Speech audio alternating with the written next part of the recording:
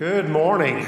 Good morning again. Good to see everybody here. What a beautiful, bright, sunny morning we have to worship. And thank you for sharing. Crystal, I think she may have gone back, loves kids. And in fact, several of our kids, I think they had 12 or 14 kids that were with our staff, volunteer staff, and with Eric at the Super Start that would be elementary. So just some cool things are happening with our kids.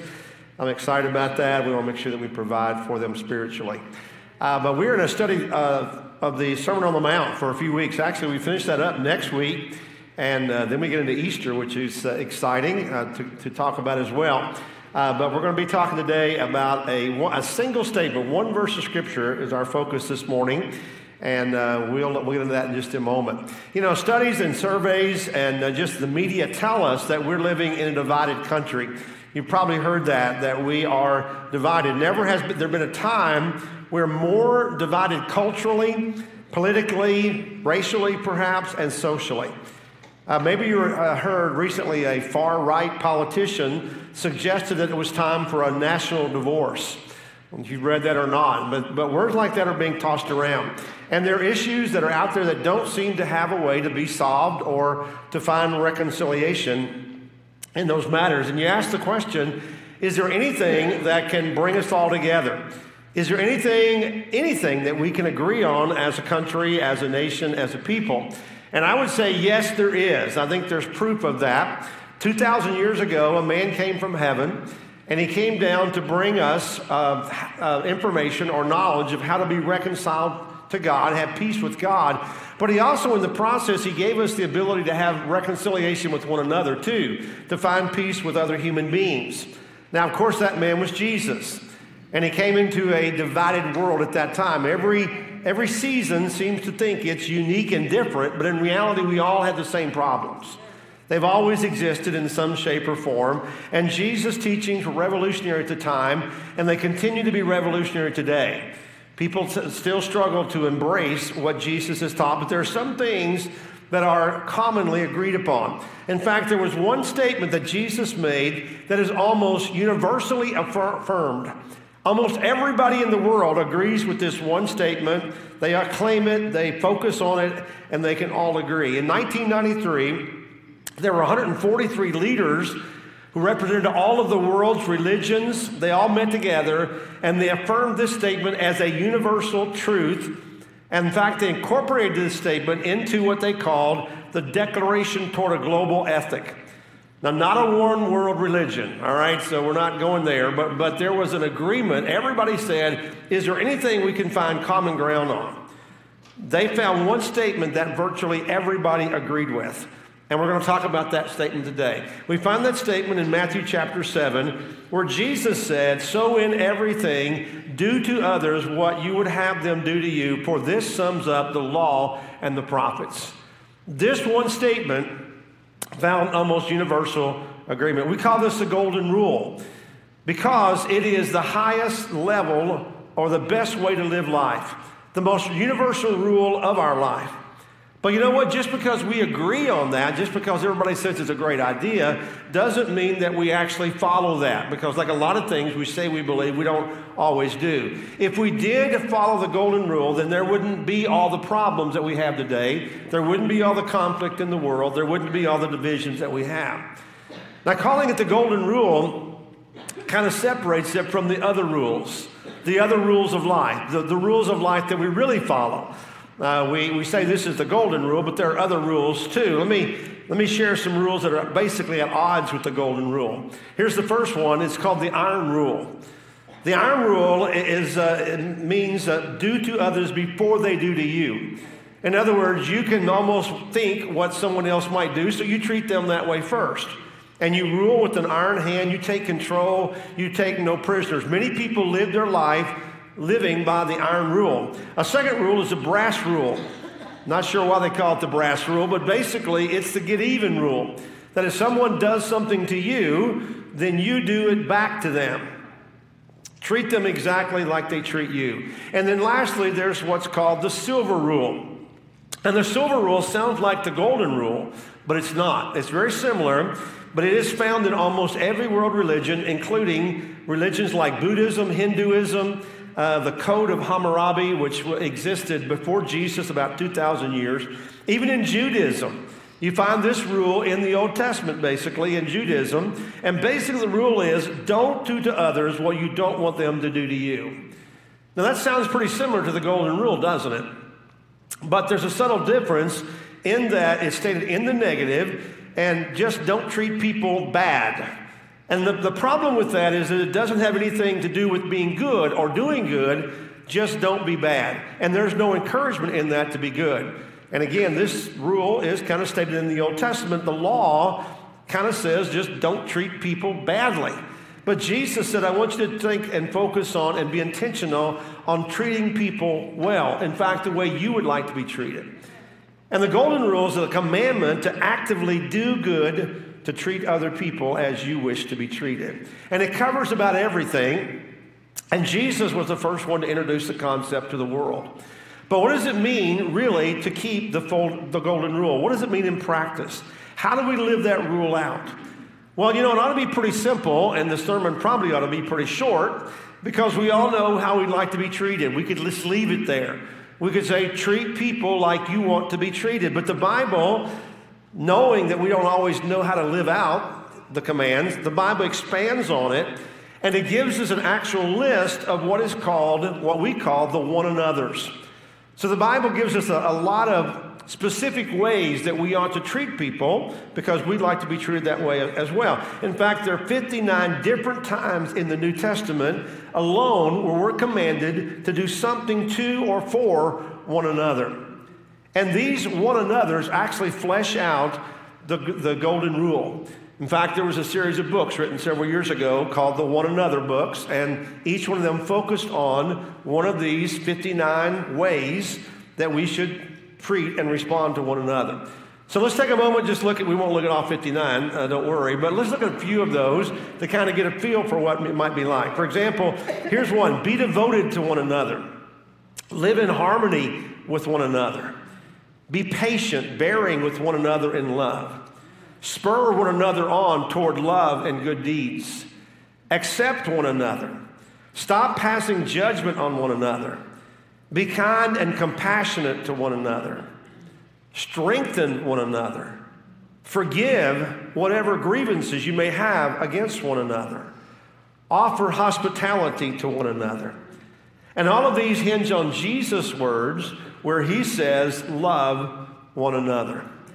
So that's just a sprinkling, just a sample of some of the ways. If you look at that list there, it's very obvious that there's some intentionality and there's some ways that we want to be treated and that we should treat other people that way as well. And can you imagine what would happen if we actually lived like that? If we took the words of Jesus, the teachings, the principles of Jesus, and we actually did those things to one another. What a wonderful world it would be, right?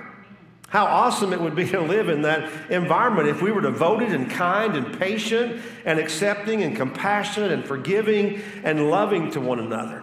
So let's take a few minutes here, and I'm going to look at just two of those commandments. Not even two that I mentioned, two more. Obviously, some fresh ones I'm going to pull out.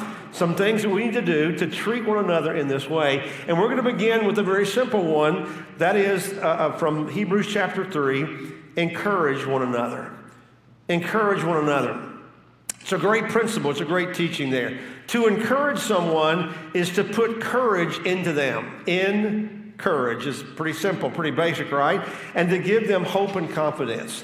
And every one of us need that, don't we? Is there anyone that you know that doesn't need to be encouraged a little bit? Because life has a way of sucking all the joy and all the hope and all the happiness and all the gas out of our tanks. Life has a way of drawing from us, and we need people who will pour into us.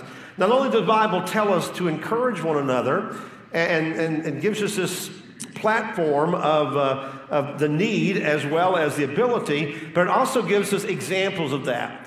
And one of the examples of someone who did encourage others is found in the New Testament, the book of Acts, and they called him Mr. Encouragement. So he was such an encourager, they actually gave him that name. And we read about him in the book of Acts, which is about the early church. So let's just jump in Acts chapter 4. It says, all the believers were one in heart and mind. No one claimed that any of their possessions were their own, but they shared everything they had. With great power, the apostles continued to testify to the resurrection of the Lord Jesus. And God's grace was so powerfully at work in them all that there were no needy persons among them.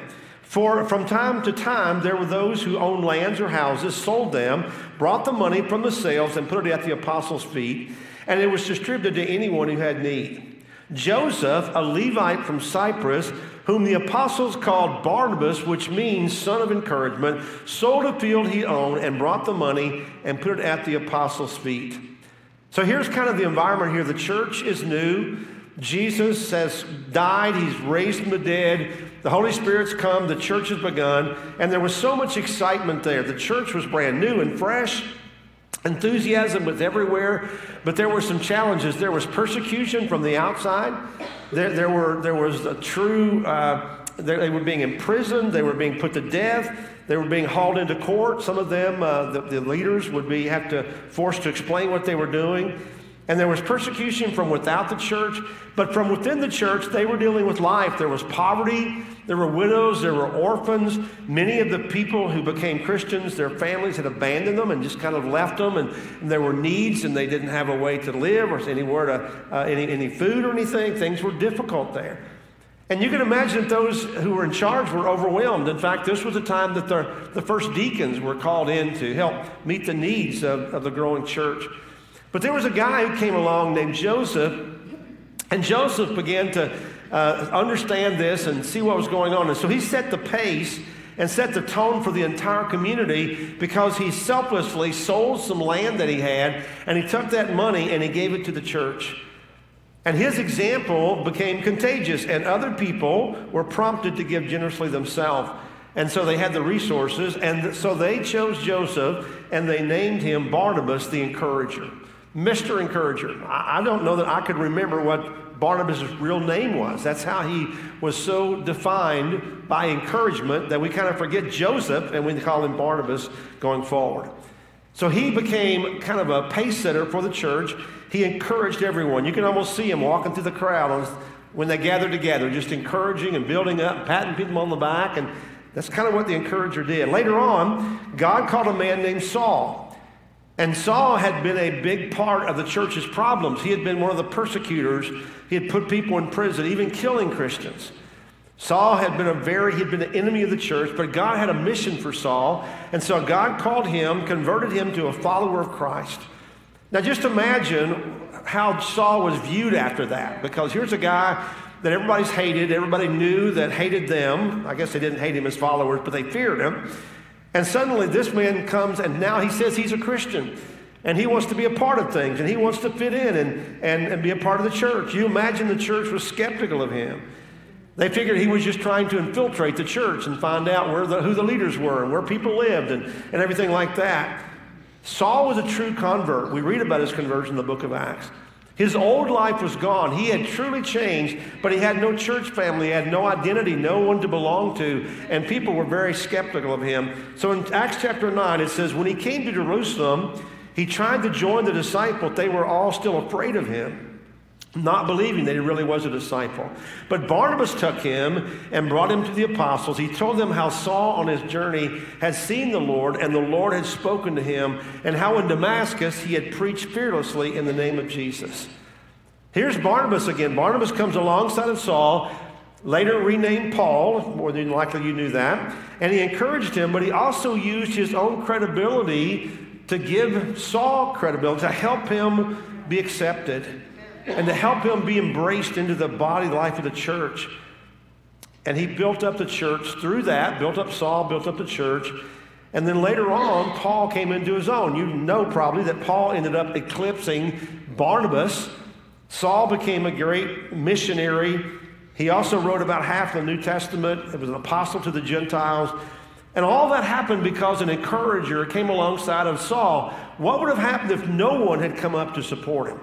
Would it be possible that Saul had been so discouraged he had just fallen away? And we would have missed everything. But God had a plan, but Barnabas was a part of that. A few chapters later in the same book, in the book of Acts, chapter 11, you see Barnabas again. a revival that started in a town called Antioch. Someone would stop in, they would preach, a church would begin, a revival started in Antioch. They didn't have a building, they didn't have an identity, they didn't have anyone to minister to them. And so it says that news of this reached the church in Jerusalem, and they sent Barnabas to Antioch. When he arrived and saw what the grace of God had done, he was glad and encouraged them all to remain true to the Lord with all their hearts. He was a good man, full of the Holy Spirit and faith, and great number of people were brought to the Lord. Then Barnabas went to Tarsus to look for Saul, and when he found him, he brought him to Antioch. So for a whole year, Barnabas and Saul met with the church and taught great numbers of people. The disciples were called Christians first at Antioch. So when the mother church in Jerusalem heard that revival had started, that there was new believers in Antioch, they sent Barnabas there. And Barnabas went there and he encouraged them to be faithful. And then Barnabas, what did he do? He went and got Saul, or Paul at that point, and he brought him, and they ministered together for a year. That was unusual. They didn't spend that much time in most of the towns and most of the churches. But he spent a year there teaching and leading and investing in those people. And the impact of his ministry was amazing. It said great numbers of people were saved and grew spiritually, so much so that the disciples there were called Christians for the first time. The first mention of Christians were in the town of Antioch, the church in Antioch, and the name Christian basically means little Christ, an imitator of Christ.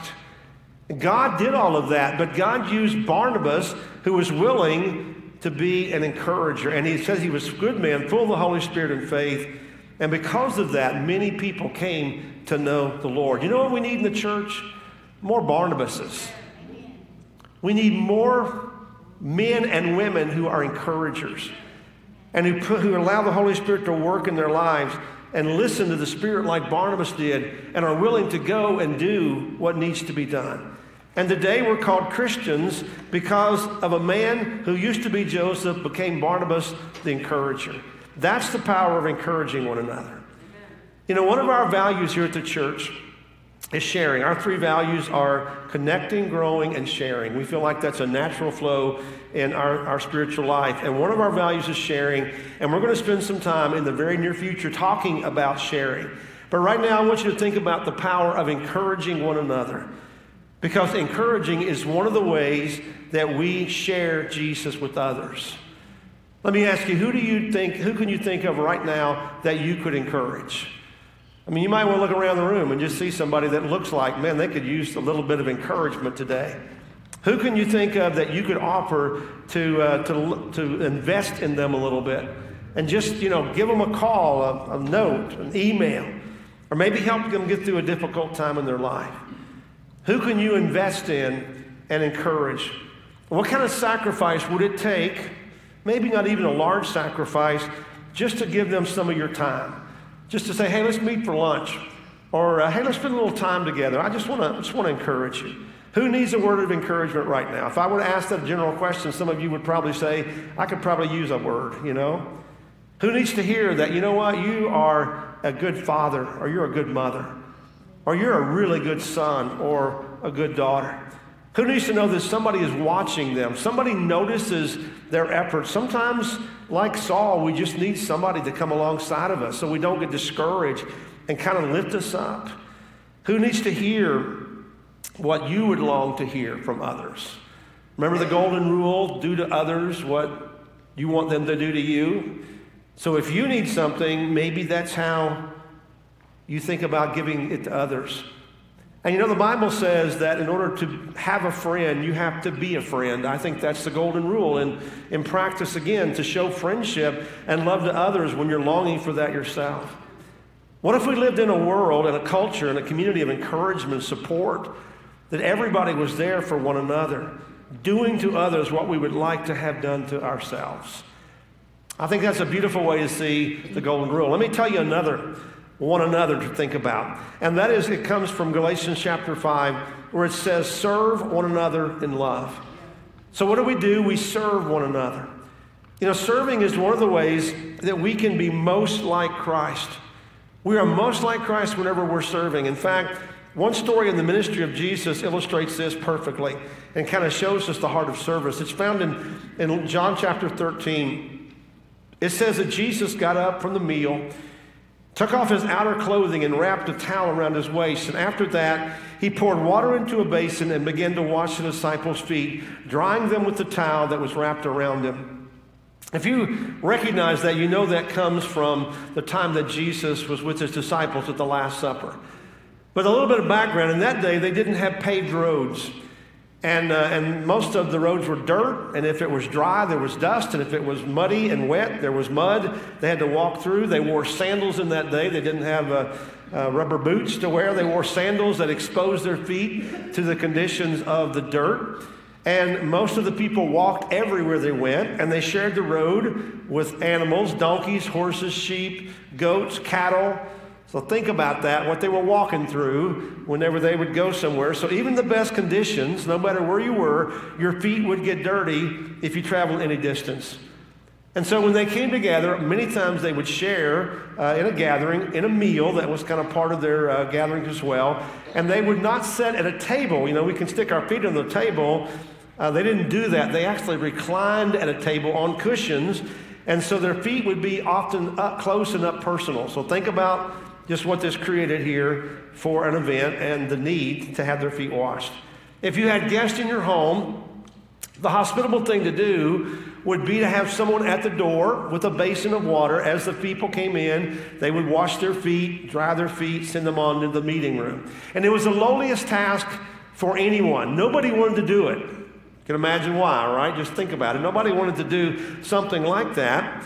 And so the least favored slave or the lowliest slave got the job. If you didn't have a slave at the meeting, then the homeowner would do it themselves if they were hospitable until someone else came along of lower status, and then they would be forced to take the job. That's kind of how it worked in that day.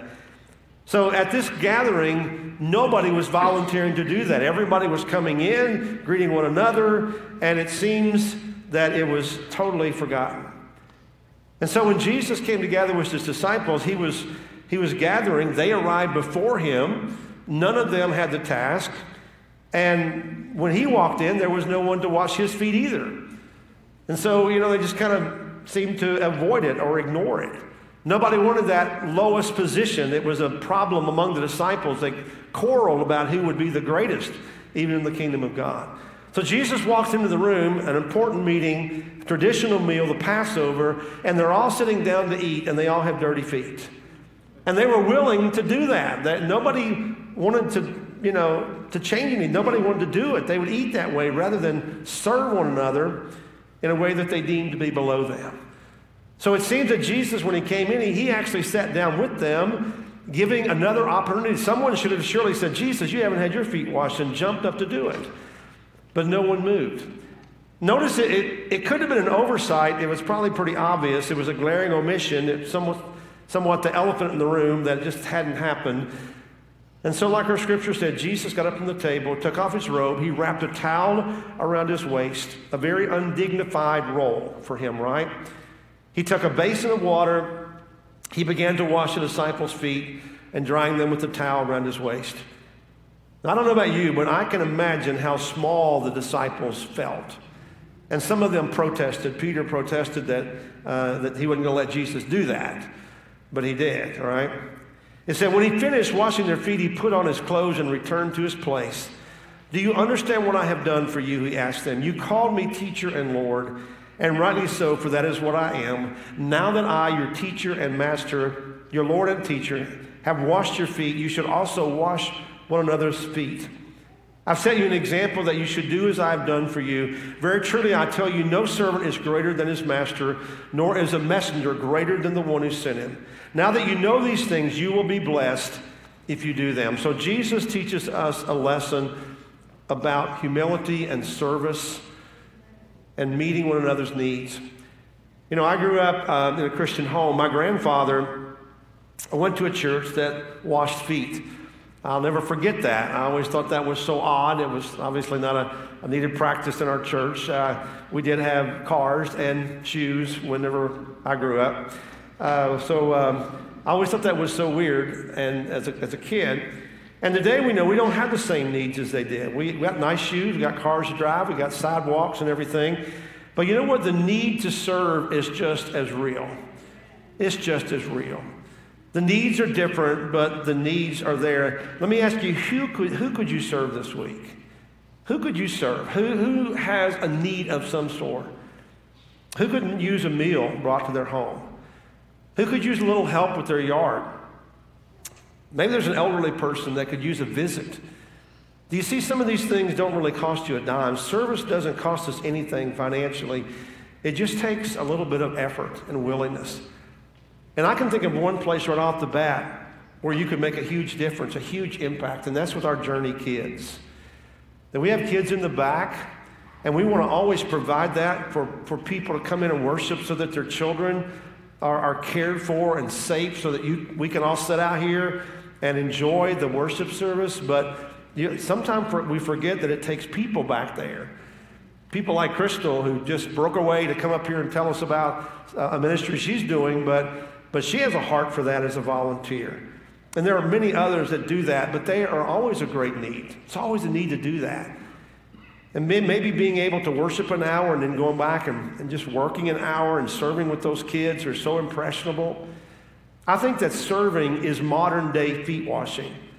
It's needed. It's respecting and honoring people who have needs. And I really think that's probably what Jesus would be doing if he were here. Because it's a golden rule in practice. So in everything, do to others what you would have them do to you. You know, Jesus personified that principle. All of his life was about service. And down through time, others have followed his example as well. And we read about stories in the book of Acts and in church history of serving, people who served the Lord. But you know what? Even beyond the church into the secular world, there are other ways that people serve. And several generations of children saw this model through the life of a man named Fred Rogers. Remember Mr. Rogers, the TV show? A lot of us remember in our childhood, and our kids love Mr. Rogers.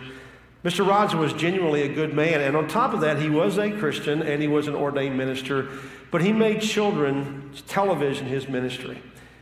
And what was interesting is 1997, the Emmy Awards honored him with a Lifetime Achievement Award. And at the presentation, he was called up. He did something that took everybody by surprise. Instead of soaking in the accolades, if you knew him or saw him, he was a very humble man. He took the honor given to him and he turned it around into a moment of honoring others.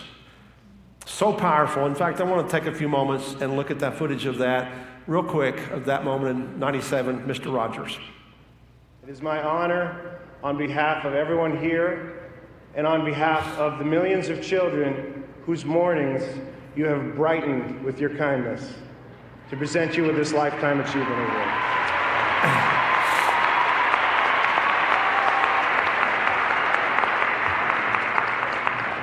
Oh, it's a beautiful night in this neighborhood.